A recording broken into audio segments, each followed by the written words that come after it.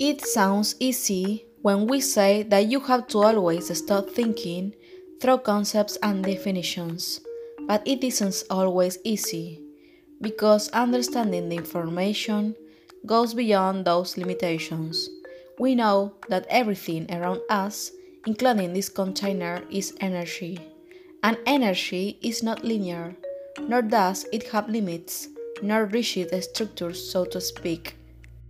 That's why to continue this path and understand the information to come, we must put into practice detaching ourselves from concepts and meanings with which we have grown. Energy is constant and transformed if necessary. Let's act like the energy.